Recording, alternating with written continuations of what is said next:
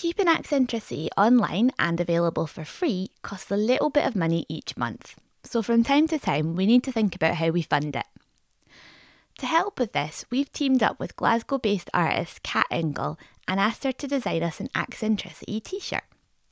You can find them by following the link in the episode description or by going to the Accentricity website. If you'd rather support the podcast in another way, you'll also find links to our Patreon and Steady subscription pages and a link for making one-off donations. If you don't have any cash to spare, you can still help out by telling a friend about the podcast, by posting about it on social media, or by leaving a review on the podcast streaming service that you use. All of these things are also massively helpful.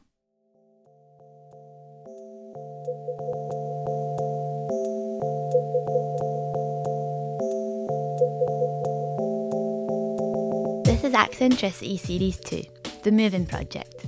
Stories about migration, language and identity from around the world.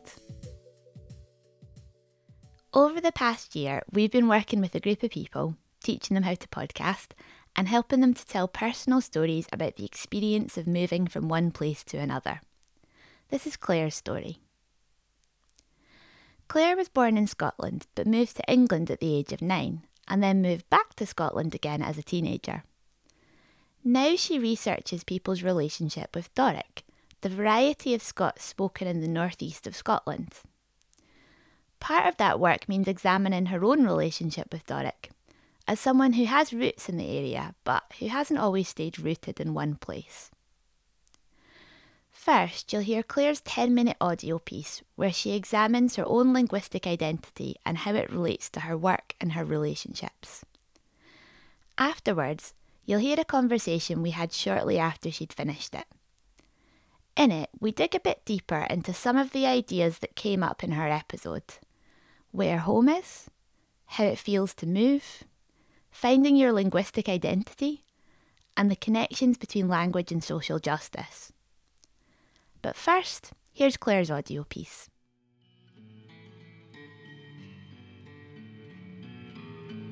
I'm Claire Needler and I live and work in the northeast of Scotland. In this podcast, I'm thinking about Doric, the variety of Scots traditionally spoken in this area. Here's a clip of two broad Doric speakers from Peterhead, a fishing town about 20 miles away from where I live. We were brought up with a grammar. Okay, even though it was Doric, you had to say the right thing. Aye. Oh, you never Get got slapped round a lug. Aye, just exactly. You can listen to more of this and other varieties of Scots too on the community page of the Scots Syntax Atlas website. For the last 15 years or so, I've lived on a farm in Aberdeenshire, and my husband's family has farmed here for over 200 years, so I'll probably always be an Inubbut-comer no matter how long I stay. I'm doing a PhD at the Elphinstone Institute, University of Aberdeen. I'm researching contemporary use of Scots, and I'm learning Doric too, and this causes some friction between my husband Hamish and I. Who do you think can speak Doric, or should speak Doric, or...? Well, people who've been brought up in this area and speak Doric anyway. That's your natural Doric speakers. And anybody else that wants to learn it, that's going to be a boost. I think it's really interesting that sometimes you find it funny when I'm trying to speak Doric, because I think it makes you nervous or something. It doesn't make me nervous. It's just that you're not a natural speaking Doric speaker, so it doesn't seem natural. And I haven't heard you speak Doric before. You studied it. Okay, so it doesn't seem natural to my husband, but surely studying a language is the only way to learn, unless it's your mother tongue. What is going on here? I think I need to dig a little deeper. Why is it different for you when you hear me trying to speak Doric than when you hear me trying to speak French? Well, because most Doric speakers that's their native tongue in this area. But if I tell you that I'm learning Polish as well, so at the moment at school I did loads of languages. I did French and German and Latin and Spanish, a little bit of Russian at uni, lived in the Netherlands, so learnt Dutch, and at the moment I'm learning Doric and Polish. But it's Doric that you find problematic. It's something that isn't natural to you, whereas if I'm speaking to people, because I've been brought up in this area in the farming community, if I'm speaking to people, country people and all that, then I will go into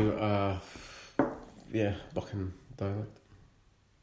I'd just like to understand a little bit more about why me speaking Doric is different from me speaking French, because when I speak French, I'm clearly not a native speaker, and I probably have what might be considered to be a bad accent as well. But it doesn't, like when we go to France, it doesn't embarrass you if I speak French.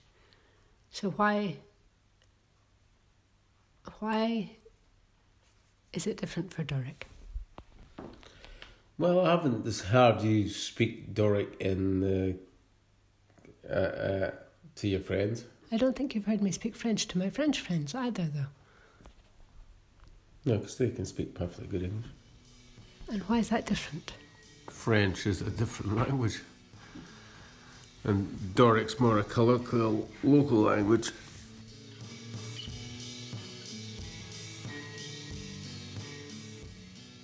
This is a key point. Doric is a variety of Scots, which is now considered to be a language, but in the past was often thought of as slang or bad English.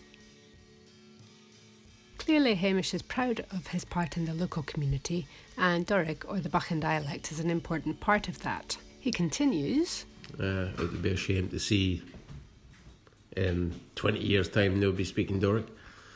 So it's part of our culture, and it would be a shame to see an end of it. if you were trying to keep Doric going, what do you think would be the best things to do? Yeah, have some classes and bothy ballads. Just so you know, bothy ballads are folk songs about farming life. What do you think about outsiders coming here and learning Doric? People who are like the Polish Lithuanians or whatever that don't understand what people in Fraserburgh and Peterhead are saying when they work in the fish factories.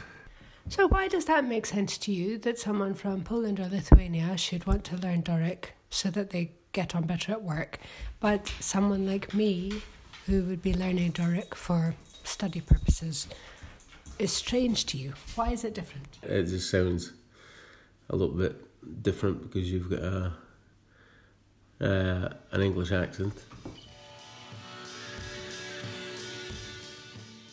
Now I'm the one feeling uncomfortable. I was born in Scotland but spent my teenage years in Croydon, South London. When I lived in England, I was teased for sounding Scottish, and although I've been back in Scotland for over 20 years, I still don't sound like I should be able to speak Doric. What is going on here? I don't see the Doric as just a dialect. That's my friend Dawn. She's a linguist and a teaching fellow at Aberdeen Uni. Like me, she studies Doric, but like my husband, Doric is part of her family life.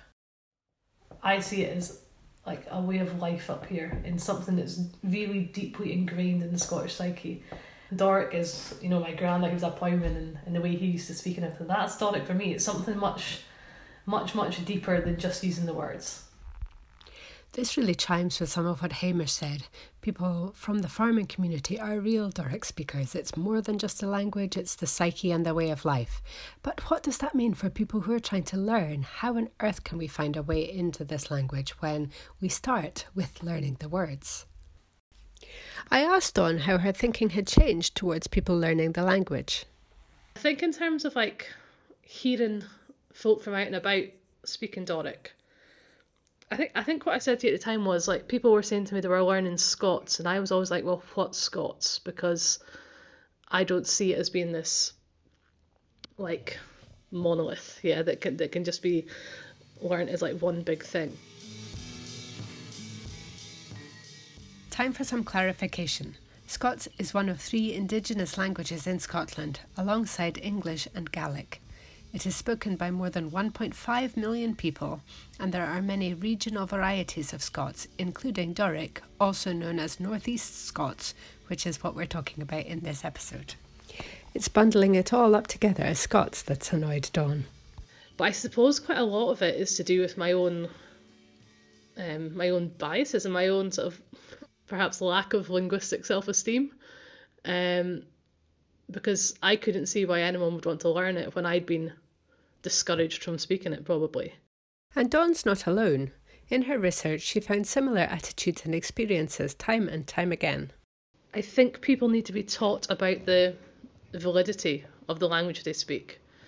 So in my own research, I've come across lots of Northeast youngsters saying stuff like, oh, we just speak make-up words, there's made-up words, or we just speak slang. And I think, well, maybe if you knew a bit about the history of what you speak and a bit about how it's connected to other languages and how those words have evolved, then maybe you wouldn't feel the same. I think this probably gets to the heart of what's going on with Hamish.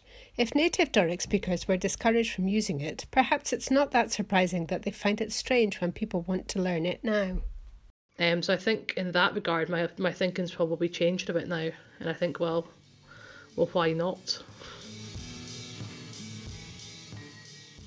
Hearing Dawn, who is a native speaker, talk about her lack of linguistic self-esteem makes me think of my own lack of confidence as I've been learning Doric. Within the classroom environment, I definitely feel that my Doric is improving.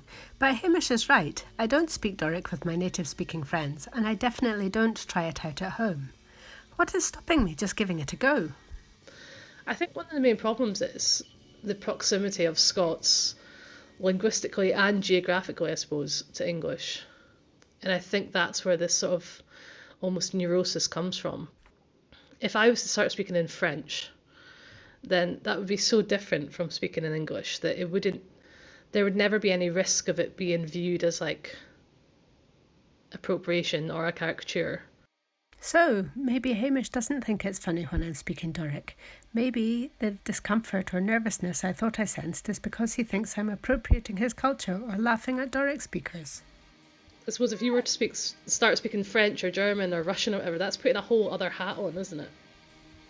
Ah, so all foreign language speakers know that they are speaking another language, but some Scots speakers don't yet recognise that Scots is a different language than English. Yeah, because I wouldn't hear a French speaker and say, oh, you've just made that up. You know what I mean? That's just, you wouldn't think of doing that to someone who speaks another language. So why do we do it with Scots? I wonder if it's got something to do with marginalisation and the fact that Doric speakers have probably felt marginalised at some point for the way that they speak, and that sort of digs in a really strong sense of identity. So then when someone else is learning it, maybe it sometimes feels like they're just trying on your clothes for a second, but that they're not going to have to live with them.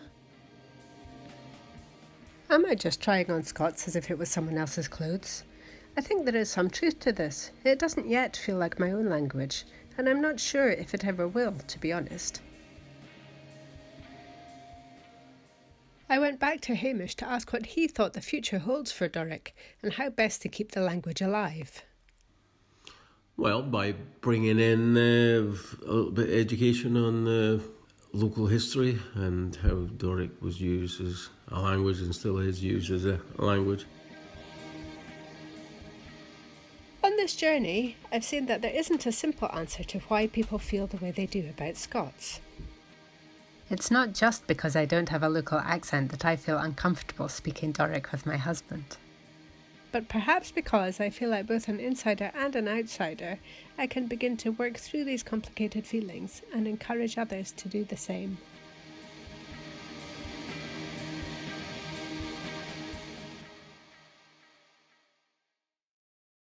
You moved about quite a lot as a child, so what are your memories of moving? What was that like? Well, my early move when I was 3, I don't really remember very much, except that my neighbour, we moved the day after my 3rd birthday, and our neighbour gave me a packet of Smarties that I could eat in the car, a big box of Smarties. So that's my only memory really from that one. But my parents also split up not long after I moved to Aberdeen, so then we moved house a few times in between. So really, my early childhood, we moved a lot. sometimes in the same town, but every couple of years we moved house. So it just kind of became normal to move a lot. But definitely moving from Scotland to England was a bigger deal. We'd never been abroad, and we were going to go to holiday in Tenerife for the first time. And my stepdad got a job in London. So instead of going abroad, which was hugely exciting when I was 9, we got on the train, the sleeper train, with the car and the pets and everything, and travelled to London overnight, and never got our holiday abroad until many years later. But I got to start this new life. But it was really different. Aberdeen was very, well, as I remember as a child in the early 80s, it was kind of, I guess, just about the time that the oil boom was starting. So Aberdeen was still pretty homogenous, pretty white, pretty Scottish. And then going to just outside London was really vastly more diverse. And one of my earliest memories is going to McDonald's, and we didn't have one of those in my part of Scotland anyway, and seeing all these faces, all these people from different ethnic backgrounds, and all these busyness, this busyness, and also going to this such an American idea of McDonald's. It was just spectacularly different than anything I'd known before. Do you remember how aware you were of the linguistic differences at that age? Like, do you remember understanding that your accent was different from a Croydon accent, and hearing different accents and sort of understanding that? Yeah, absolutely. When I got to school, yeah, I really clearly remember them pretending that they didn't understand what I was saying because of the way I was talking, and using that to kind of exclude me from games, playground games. Yeah, which is just mean, really. And then also, but it didn't feel so mean. People would kind of parrot back to me, like try and copy my accent, but that didn't feel, it wasn't horrible. It was just curious, I think. And my sister is 11 years younger than me, so she was born in Croydon. So when she was learning to talk, she had a really South London accent. But we moved back to Scotland when she was 3 or 4. And so she very quickly picked up a Scottish accent. And yeah, I guess a bit of sibling rivalry. I was always kind of envious of her that she is pretty much the only one in the family who fitted in linguistically in all the places we lived because of the age she moved about. Whereas I was always... I think when I was in England, I was very conscious that I was Scottish and very much wanted to hold on to my accent, because you would think at 9 I could have lost it if I'd wanted to, but we still had family in Scotland. We still came to Scotland for all our holidays. And I just think it was definitely a really important part of my identity. And then when I was 16 and we moved back to Scotland and I got teased for sounding English, I couldn't stand it. You know, that seemed so unfair, like a double bind. And in England, as a Scottish person, I was a curiosity, whereas in Scotland, as an English sounding person, that was definitely less good, you know.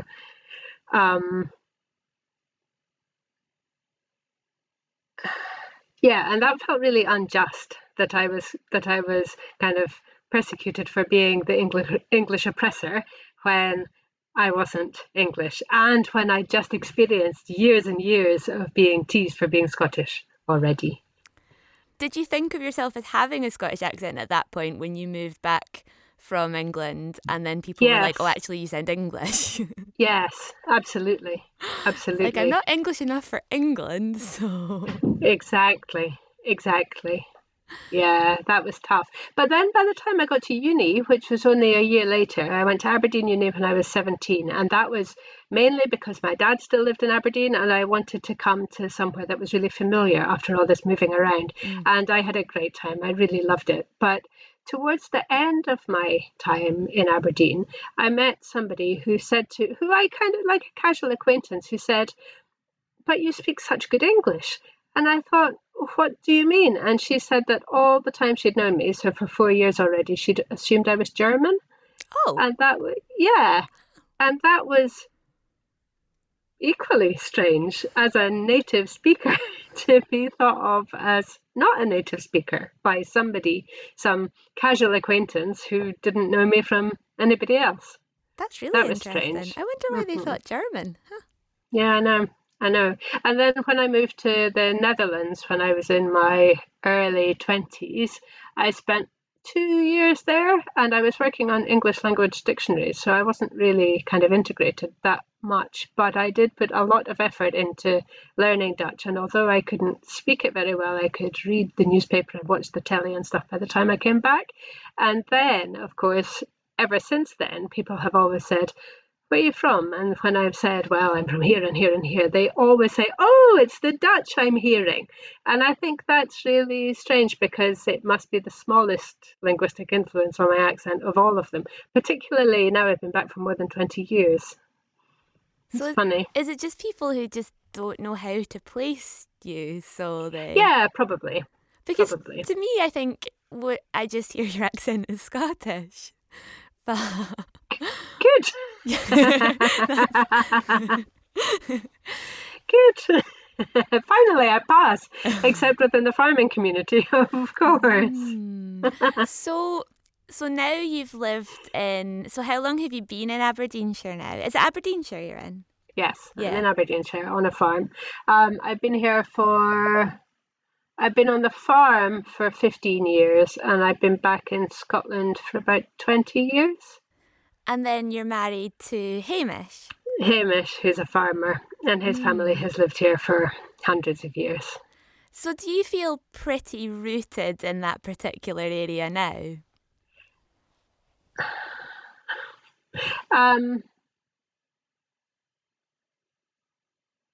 I think that varies, actually. I think when I moved back, I definitely wanted to move home. And when I had children, it was really great that my parents were nearby and my in-laws were next door. So I felt that I had all the family support network round about me that I hadn't really had when I was growing up. So in that sense, I'm definitely back where I belong. And in that sense, I do feel rooted. But in terms of the very settled farming community who don't go anywhere for generations, I definitely don't feel that rooted. And I think that's one of the reasons I have been drawn to doing so much work with different migrant groups, because although my experiences of moving to England as a child are not really comparable to an adult moving from Lithuania to Aberdeenshire, say, I think there are some commonalities, and I empathise and relate to that experience more than to people who've always lived in one place all the time, I think. But having said that, sometimes I think when my kids leave home, then I could go anywhere again. But what I really want to do is go and do something like teach English in Bolivia for a year or two, and then probably come back to Aberdeenshire and then probably stay in Aberdeenshire. So yes and no, I guess I feel a bit conflicted about that, but like everything else. Do you think Hamish feels more rooted than you do in the area? Yeah, absolutely. Very, very definitely. He went to the local school.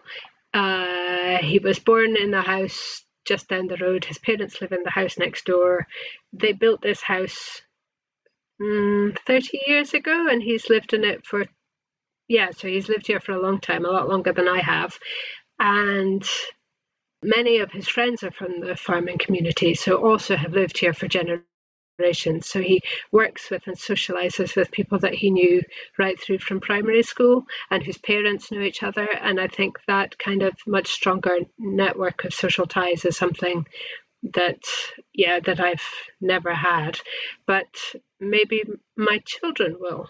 Maybe. But also I figure that they're less likely to stay here and less likely to have this lifelong connection to this place unless they become farmers at a later date. And it's too early to tell, but at the moment they're not really showing signs that that's what they'll do. I was going to say, because they're teenagers, right? So Do they speak kind of Doric or? No. Not at all?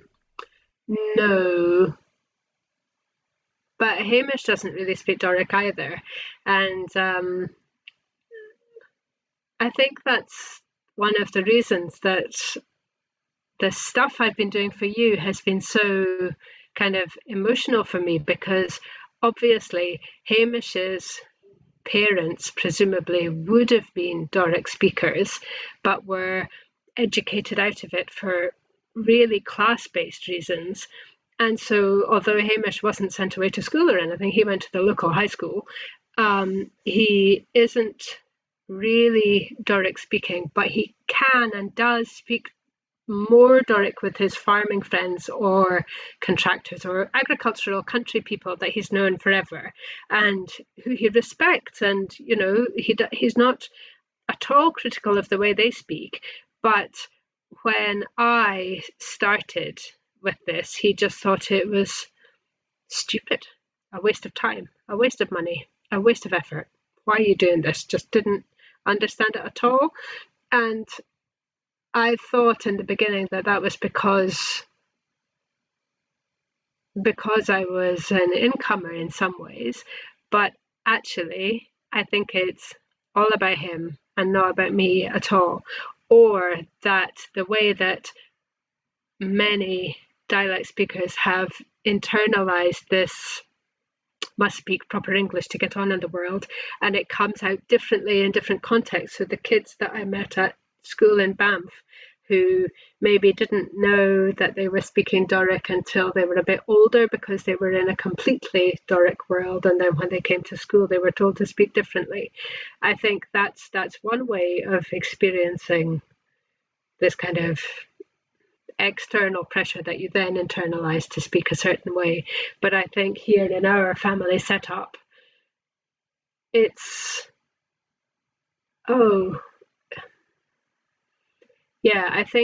I think when Hamish is being negative to me learning Doric, it's really about the way that he feels about Doric somewhere inside himself, though he doesn't articulate that in that way when I ask him.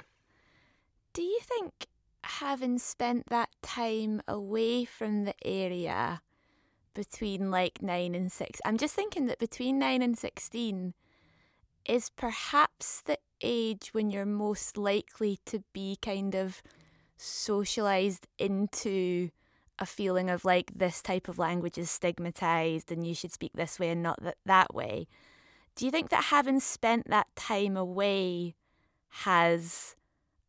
having that, I guess it's given you that kind of insider-outsider perspective, but do you think it's kind of almost allowed you to escape some of the internalised stigma around using Doric?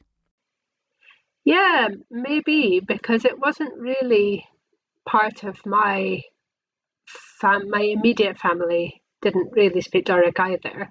And absolutely, between 9 and 16, I guess, is when your friends are more important and all the linguistic influences are much more your friends than your parents at that time. And I guess I was used to being a kind of a curiosity linguistically. And I guess maybe that's when I started playing with language, because it was already something that was a bit different and a bit fun for me to do, and because at school I learned many languages. So when I came back, in fact, one of my clearest memories with Doric, just after I met Hamish, is sitting around the kitchen table with two of his farmer friends who are broad Doric speakers all the time. And at the end, when they left, Hamish said, "Did you understand what they were saying?" And said, "Yes, I did understand it, but it was as though I was processing it as if it were German." It did sound like another language. It is another language, but it did sound to me like another language that I understood well, but I had to concentrate on. That isn't the question you asked me. No, it's very interesting though. Like, I suppose historically the way that Scots and Doric has been incorrectly talked about by some people is that it's like, it's just a bad version of English. It's just bad English, and we know that that's not true. Like, it's a language in its own right, and there's no such thing as bad English anyway. But I guess you never would have really been in a classroom. Well, you would have, but between 9 and 16, you wouldn't have been in a classroom where people were being told you shouldn't be speaking Doric. No, absolutely not. Absolutely not. And in fact, I kind of had it in reverse when I was learning to read. My teacher in our reading homework when I was in P2 or 3 talked about ironing the clothes. And I came home and I read out my reading, and my mum said, "But Claire, it's ironing." And so, so no, I definitely didn't get told to speak more English and less Doric because I didn't really speak Doric in the first place anyway. How did you get into the PhD? Why did you decide you wanted to do PhD research? Well, I'd started in about the year 2000. I'd started doing a PhD in the Netherlands, looking at definitions, or looking at the visibility and invisibility of women in dictionaries, because I was working as a lexicographer with a real interest in feminist linguistics at the time. So that was what I was doing. But I only did that for about a year, and then I dropped out. And that was when I moved back to Scotland, actually. And one of the reasons I dropped out was it just seemed kind of navel-gazing, actually, to be working on these dictionary definitions and then trying to find something that wasn't really there. And although I guess I was coming at that from a personal perspective, it's not really that personal what's going on in a dictionary definition, even though I was also writing definitions. So I was invested in it, but it just felt too insular and too inward looking. So when I moved back to Scotland, I started doing community work. I think for a little while I was still working on an English language teaching dictionary, and so I did a TESOL course, a teaching English to speakers of other language courses in the college, an evening class, and that was the first bit of kind of teaching qualifications I'd had that was obviously very closely related to language, and that was because I was still working in dictionaries at the time. But that kind of opened those teaching skills opened the door for various kind of community work projects that I'd been doing more or less ever since. And I'd worked with groups of women, and I'd worked with groups of people with learning disabilities or mental health problems, and I'd worked with groups who didn't speak English as their first language. And I guess that's what I mean when I say I come at this from a social justice perspective, because it's all about, what difference can I make through doing this kind of work, or how can we collectively work together to improve the life chances for these groups of people, including myself as a participant, as an active participant in these groups. And then I think really I'd wanted to come back to PhD studies for quite a while, but didn't really know how to get back into academia, having been out for a long, long time. And then I got this lovely job in Peterhead, working on a research project about migration in Scotland. And the prerequisites for that job were that you had to have a PhD in a social science and be a Russian speaker. And I had neither of those things, but it was completely the right job for me. And I feel like I blagged my way in there because I didn't have the prerequisites, but I did have the community knowledge and the group skills and the insider perspective and all sorts of good things for that job. Anyway, I got that job, but my supervisor said to me, if I wanted more work like that, really I should get myself a PhD because that was what you needed. So I looked on the Find a PhD website, and because I've got family and they're very rooted here, it had to be in this area.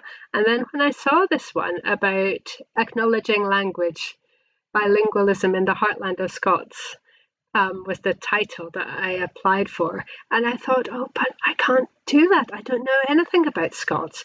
And I thought, how ridiculous that I could blag myself a job for which you already needed a PhD and to be Russian speaking. And I did that without a second thought. I worked really hard, but I thought I can do that. So why on earth couldn't I do a PhD about Scots in Scotland, given that I live in Scotland and I'm Scottish. So I wonder if that was in some way my own linguistic insecurities coming out in that I thought I couldn't really go for it. But very quickly, when I got it, I very quickly thought that it was actually the perfect thing for me, partly because I have a different understanding of Scots than some people who've lived here forever, or somebody who isn't Scottish. And also because I've done all this community work over the past 20 years in this area, I really kind of understand some things about it, and also can bring all these kind of action research skills to try and make things better, to try and make a difference for the kids who are growing up taking the Scots Language Award as a school subject, who maybe don't actually feel that confident in Scots. And what we're hoping to find out is that if you teach Scots as a school subject, does it boost people's self-esteem and confidence and abilities in other areas of school life? And I think from a kind of person-centered approach, it really, really does, because you're working with people on what's really core to them. And it's not just a school subject, I don't think. It's so much more. And I think that's why it's really interesting, and that's why it's doing something different for me than my dictionary definitions PhD, because it's really emotional work, and that's important. I think it's what I really want to do is work that I feel. My key question really in my research is, how do you feel about Scots? And I think it's because how I feel about Scots is how this whole thing is manifesting itself. It's all about the emotional connections that people have with their language, or the emotional disconnections that people have with their language as well. And then what we can do to kind of bridge that gap and make people feel, including myself, feel more connected with the language of this country that we live in, and what else that does when you learn that language, or learn more about that language, or learn more about yourself. What does it do for you as a person, or a community, or a group in terms of belonging? It's so important, isn't it? Because our language is always so connected to the people that speak it, and when you're valuing and legitimizing someone's language, you're valuing and legitimizing their identity as well, right? And that's so important. Absolutely. In school, to feel like who you are is valued as part of your education is like vital, really, isn't it? Yeah, absolutely. So as part of your work, you've been learning Doric quite formally, right? Yeah. Have you actually been going to classes? I have been going to classes. What's that like? Well, I've been to 3 different sets of classes, and it's been different every time. In the first place, I went to school, and I sat in the classroom with the 15, 16-year-old pupils, and I sat there and said, right, I'm here just to be a pupil, and I'm here to learn. And they looked at me as if I had 2 heads. So that didn't last very well, and very soon I became much more of a kind of a facilitator. I was there as a researcher, and to pretend I was a pupil was disingenuous, but that wasn't how I meant it. I really did want to learn alongside with them and be kind of immersed in the process. But I did learn some stuff, of course I did, along the way. But then there was an evening class at Aberdeen University through Scottish Cultures and Traditions, and Ali Heather, the journalist guy, was the teacher, and he was a colleague as well. So I went along to that, and that was really, really helpful. In that class, there were some people from overseas, or other people staff members from other departments at the university who'd moved and wanted to know more about Scots and Scotland. There were also about half of the class were native speakers, many of whom were performance poets and writers and short story writers and storytellers who used Doric in their performance all the time, but felt that they were, I don't know, lacking in some confidence somehow, even though this was their medium. Or they wanted to know a bit more, wanted to know how to write it correctly, how to spell words, all that kind of standardization stuff, which we did talk about a little bit within the class, but it wasn't really the aim. Ali's aim as the teacher was to get us all producing new works in Scots.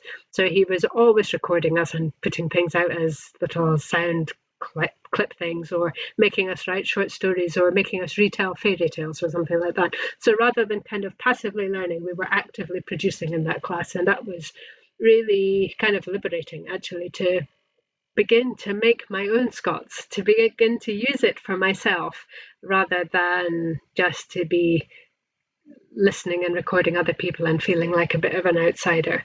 And also, I know that I'm switching between calling it Scots and Doric. I think something that feels a bit, probably it's a false dichotomy actually, but it feels to me that when you do it in a educational setting, then it's Scots, but when you do it at home, it's Doric. It does seem that way, yeah.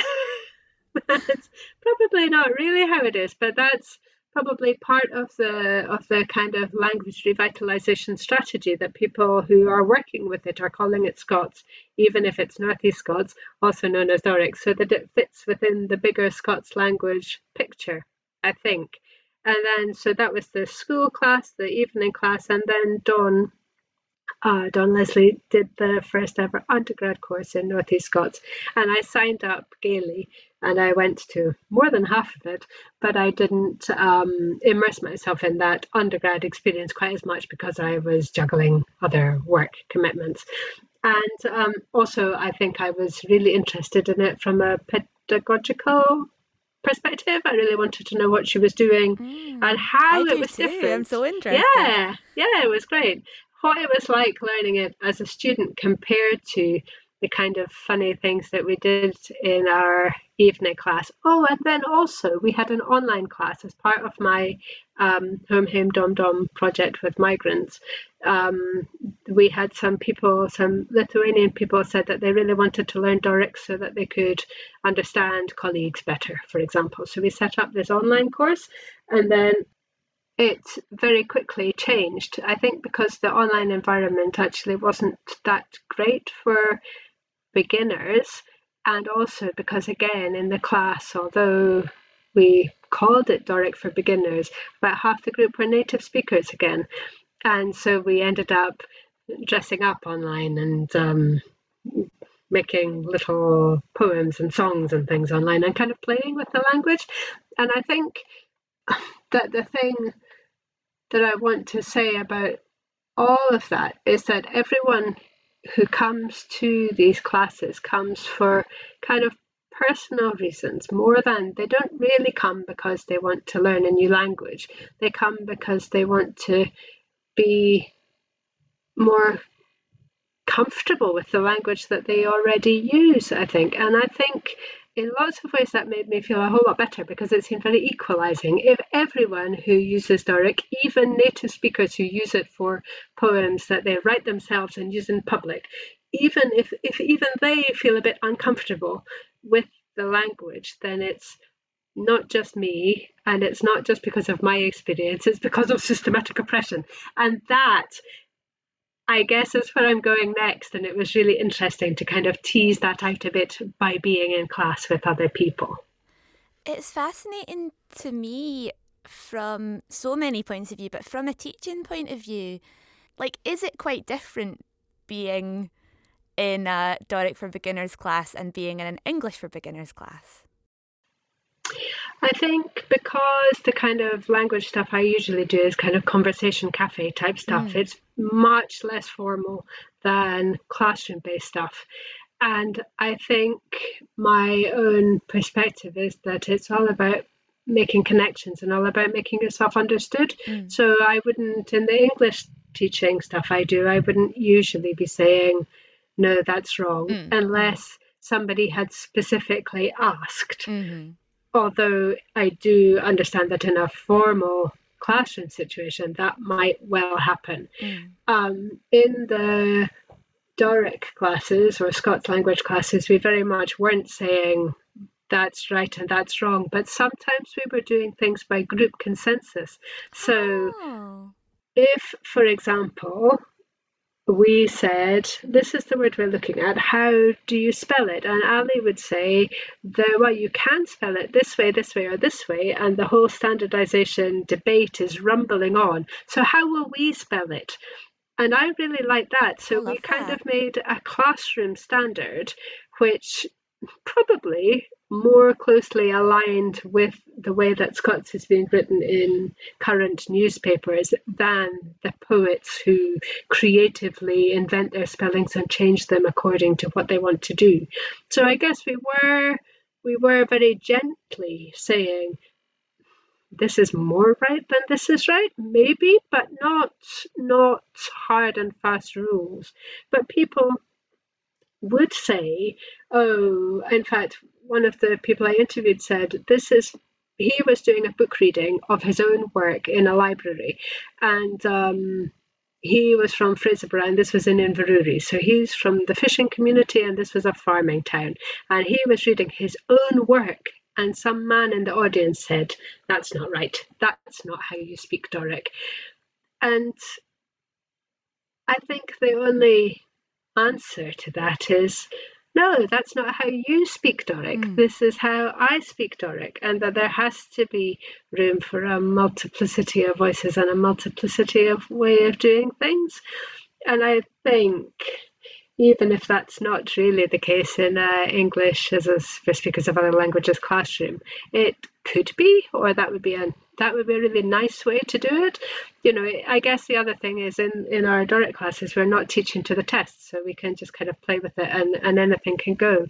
But then again, maybe that's a bit different in the classroom, in the school classroom, where the kids do have to pass a continuous assessment to get the marks. So maybe in more formal settings there is a right or wrong, but I think for me, because I kind of mix languages and play with them, and I don't really care how people do it, it's not important to me at all if there's a right or a wrong. It's more important just that we're together and that we're expressing ourselves in one medium or another, I think.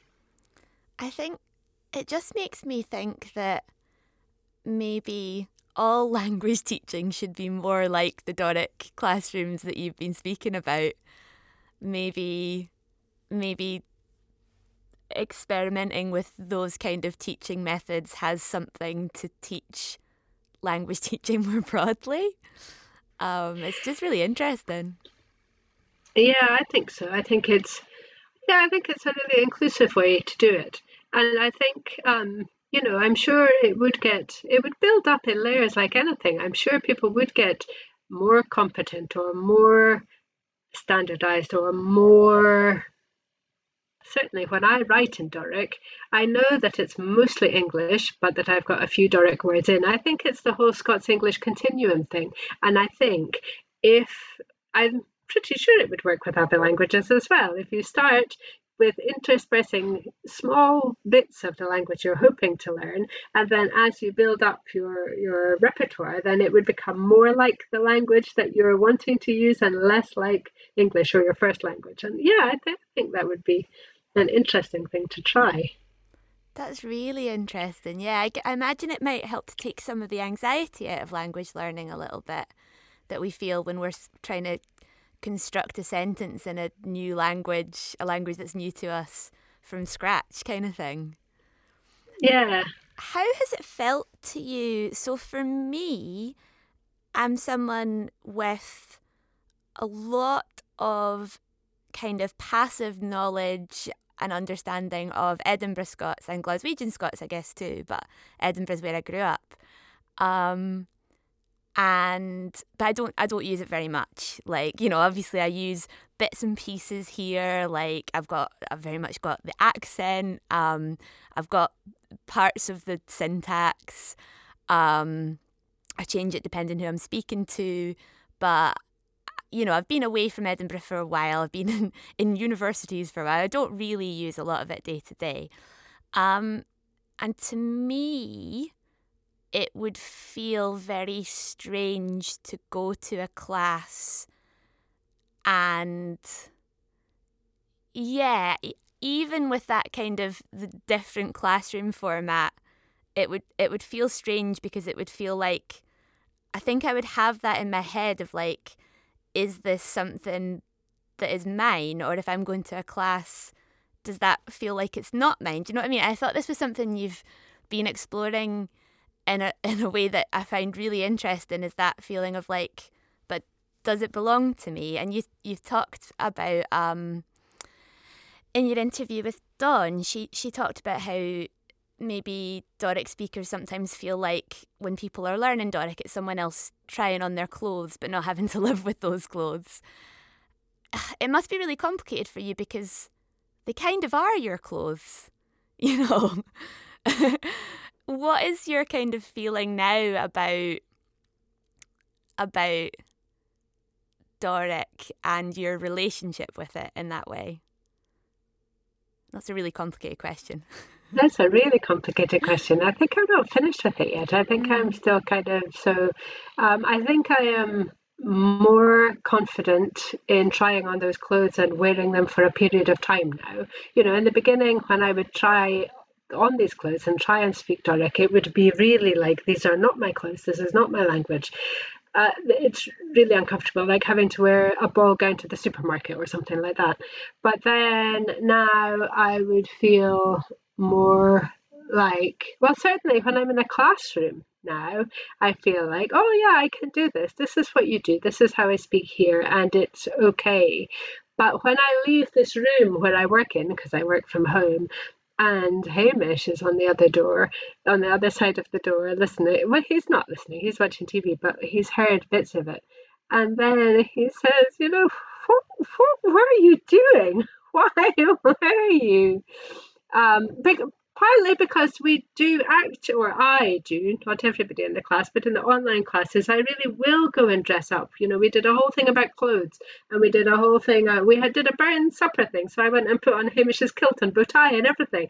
And so I suppose what Dawn was talking about, people putting on, you know, a non-Doric speaker putting on a Doric speaker's clothes to see what it's like, I suppose I am actually literally, figuratively, and metaphorically doing that, really, and it kind of helps. So I wonder if putting on that costume is part of becoming a speaker but in a positive way, not in an appropriating way, not in a stealing somebody else's culture way, but in that it is kind of scaffolding, like linguistic language learning scaffolding that helps me put on this identity so that I am more able to speak it. And maybe that's why when I go to the shops or meet my Doric speaking friends, when I'm just being me rather than being a Doric language learner, I don't speak it.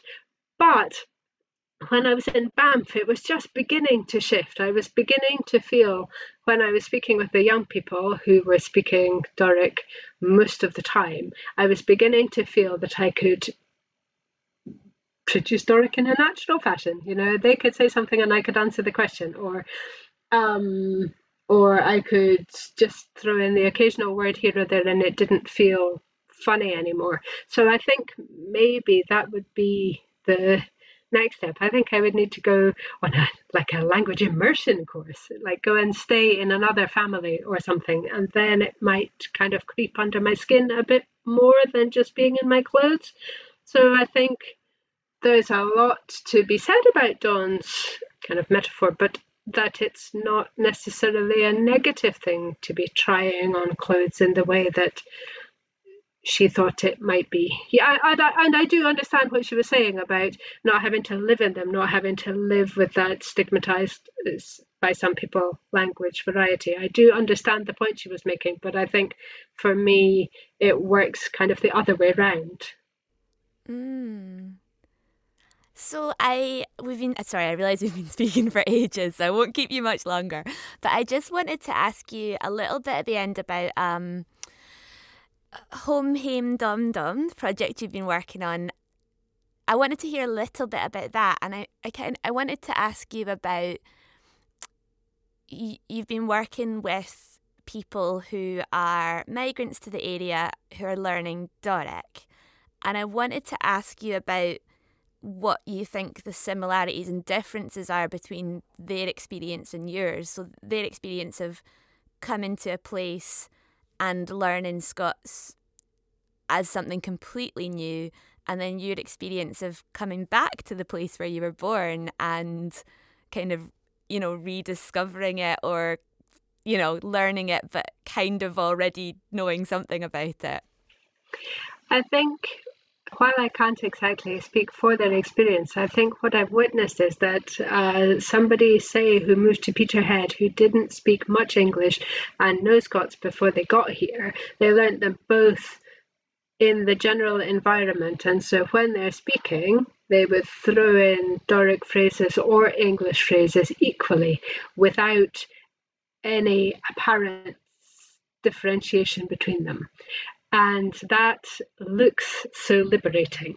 And I'm sure that it isn't, because it must be much, much harder for them to move here and not speak either language, and to have to learn both and be much more obviously foreign than I am, given that I'm not even, you know, even. So I don't want to kind of take away from any of the kind of difficulties that it must really be like for them. But in terms of English and Scots, learning them without baggage looks great, you know? And I think that that's definitely different from my own experiences, very much different from my own experiences. Yeah, you know, I've said many times in this last hour with you, I've been learning Scots, but you're absolutely right. I knew it fine before I started. I just don't speak it, but I can read it and I can write it a little bit, and I know it and I know the words. It's just not something I speak. So that's a whole other question, really, isn't it? And I guess maybe that's the question that I should be asking myself, and probably the other people I speak to who know it but don't use it all the time. Why don't you use Scots or Doric in your everyday life? Because, yeah, it's not on my list of questions. It's definitely something I should look at more. And I don't think that's even a new speaker thing for me. I think it's probably a class thing too, how people know, more educated people might well know how to read and write in Scots than somebody who speaks it as part of their everyday life.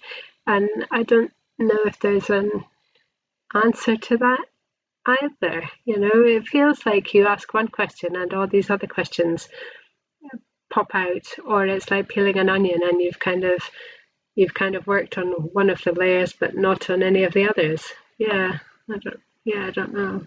I think I feel the same way about when I start to examine my relationship with Scots. I think as soon as I think I kind of understand it, I get a layer deeper, and then I'm like, yeah, and then it's like, well, if I don't even understand my own relationship with it, then how do I understand Scots in general? But then I suppose as well, your own relationship is probably the most difficult thing to understand, isn't it? You can understand facts about Scots much more easily than you can understand why I speak in a certain way in certain situations and why I don't in others. And we're kind of used to having languages presented to us as like puzzles that we learn the different parts and we learn how to fit them together. And we kind of, when we learn languages in school, they're kind of presented to us as a skill that you learn. And we kind of, I think what I mean is, like, sometimes when we're learning languages, we try and take the emotion out of it a little bit and take the identity out of it. I remember asking my French teacher in school, being like, but are we learning like posh French, or like, you know, like if we spoke in this French accent, what would French people think of us? And she was quite like, oh, that's a stupid question. Like, she wasn't really... Really? Well, she didn't say that, but she didn't really... Maybe she didn't like the question because she wasn't sure how to answer it in a way that would satisfy me and would not put me off, because we were learning posh French, and she might have been aware that in our particular classroom that wouldn't go down well. Like, we wouldn't want to sound posh, even in French. So, but I think that my language education certainly, and I know, you know, things are changing and things are different from place to place, but my language education was very like, this is a subject in school. Like, I wasn't really taught much about, when I was taught French, I wasn't taught much about it as a social thing and an identity thing. So yeah, I don't know. I mean, I love sociolinguistics, so of course I would say put the sociolinguistics back into language education. But yeah, that's kind of how I feel, I think. It would be amazing. It would. It would make it, yeah. Maybe I would now be like a more confident French. I mean, don't speak French ever, really. Yeah, but maybe I would have got more into language learning if it had been made a bit more personal. Mm-hmm. I don't know.